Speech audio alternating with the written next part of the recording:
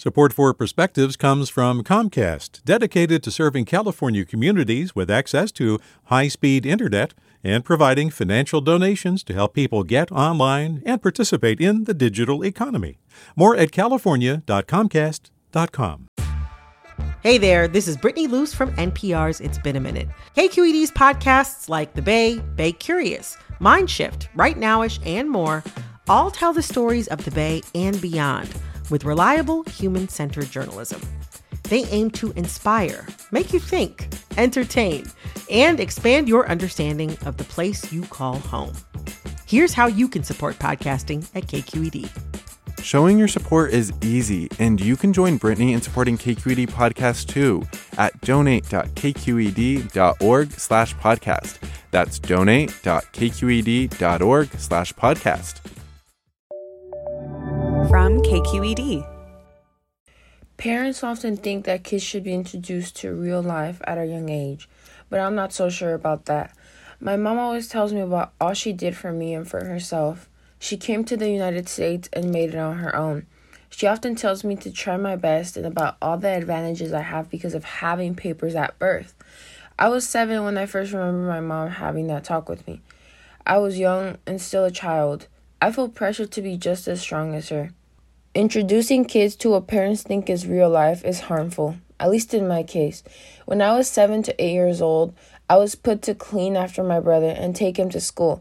I didn't get to be taken care of.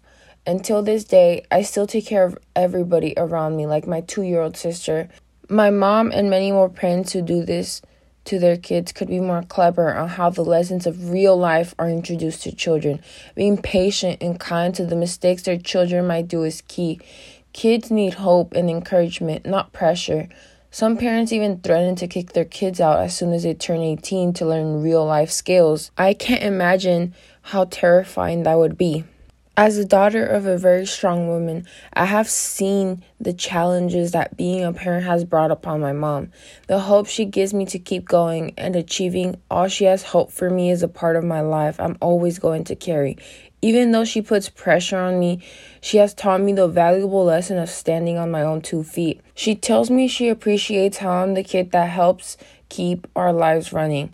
I understand that everybody else needs attention, and while I also need attention, I know that my independence is a gift my mom has given me that will serve me in my life. Thank you, Mom. With a perspective, I'm Kimberly Areda. Support for Perspectives comes from Leif Cabraser, Hyman, and Bernstein, seeking justice for the injured, victims of fraud, whistleblowers, employees, and investors in the Bay Area and nationally for over 4 decades. Online at lchb.com. Support for Perspectives comes from Comcast, dedicated to serving California communities with access to high-speed internet and providing financial donations to help people get online and participate in the digital economy. More at california.comcast.com. Hey, it's Glenn Washington from Snap Judgment, and if you love what you're hearing, and I know you love what you're hearing, please consider becoming a KQED member.